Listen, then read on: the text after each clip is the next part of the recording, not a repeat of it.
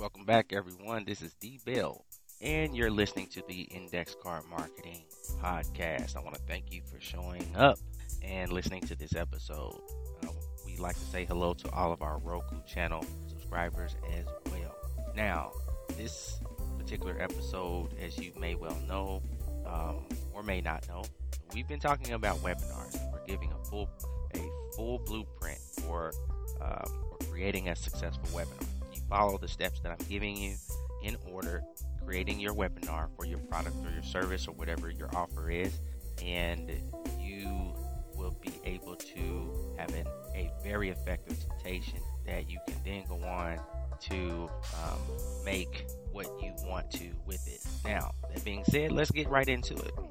By the way, in this podcast series, or not just the series, this whole podcast is about me putting a little bit of marketing advice or tip or strategy or experience or thought on a index card. By doing that, I have little notes to go by, and I give you what I feel like is valuable for you, or what I feel is valuable that you can use in your marketing, hopefully, and get some insights from. And here in this run of episodes, we're breaking down step by step, again, the webinar blueprint for a successful webinar. So we're now at step number 8, okay? And in step number 8, what we want to do is we want to give social proof. So how do you do that? Well, first of all, it's very necessary to do because it validates your product or service or whatever, right? It validates that. It gives you the opportunity to bring in someone who is not you and say that this person or this entity or whatever says that this works good for them, right? Or they endorse it. Those third-party endorsements are very, very important. It's just like in the commercial world.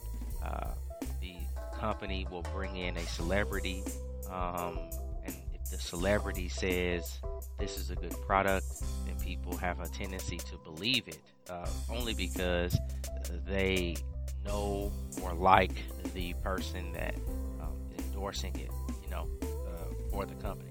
Now, in the case of these testimonials and social proof and things like that, it's the same type of situation.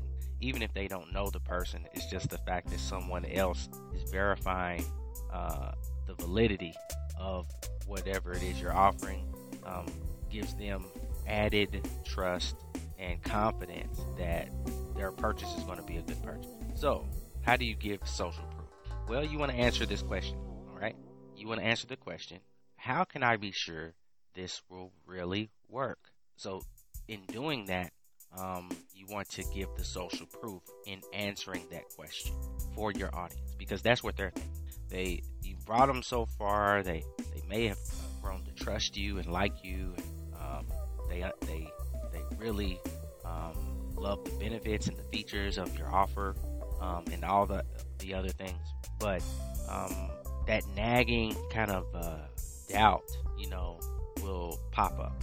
So in order to satisfy that in people, you have to answer that question. How can I be sure this will really work?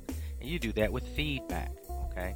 And feedback, as I mentioned, it could be a testimonial, or it could be a statement from someone that's not you, or whatever the case might be.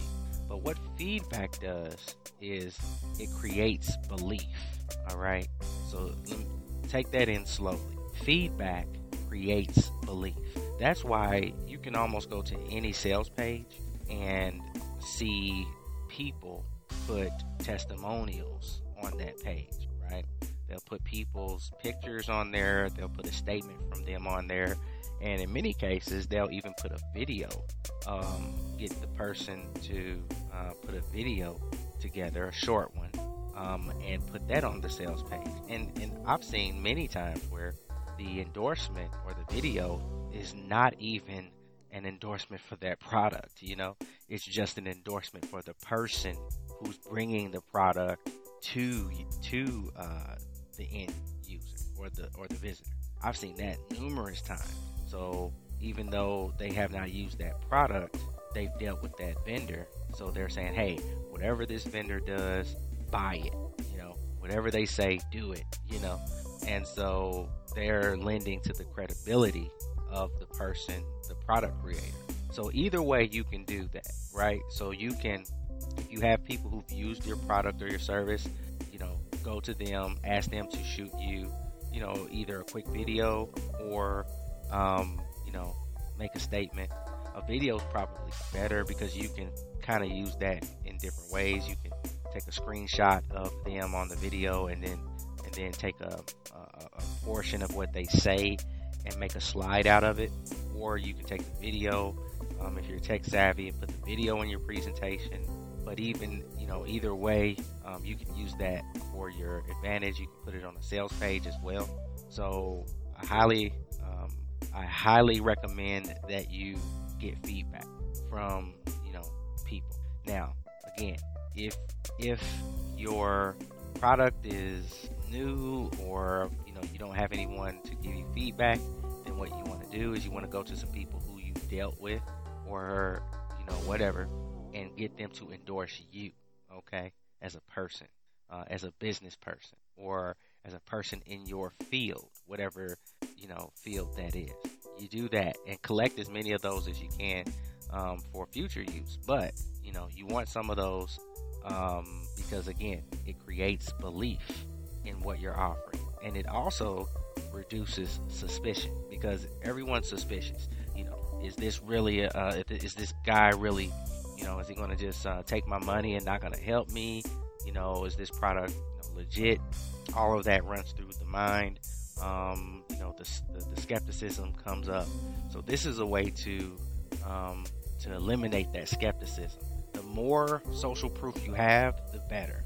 Okay, so if you have, for example, let's say 7 or 8 testimonials or people giving feedback on your product, or more, it will be very hard for me as the person on your webinar to say, oh, this is, I'm still suspicious of this. This don't, it will be very hard for me to do that if you have, 10 people on your presentation saying, this is great, this is legit, this helped me, or this guy helped me, because even if they're just talking about you, as a person, then the suspicion can be eliminated because even if, they buy, they know that you will help them, right? So even if you don't have product related feedback, they know that you will help them when they buy. So either way, right, it kind of accomplishes the same thing. So that's the point in here. So this is step 8, give social proof. For a recap, you want to answer the question, how can I be sure this will really work? And you do that by getting feedback, okay, which creates belief and reduces suspicion. And that's it for this particular episode of Index Card Marketing. Hope you enjoyed it. Hope you got some value from it. Be sure to tune in to the next episode where we'll go to the next step in creating a successful webinar blueprint. My name is D Bell. This is Index Card Marketing.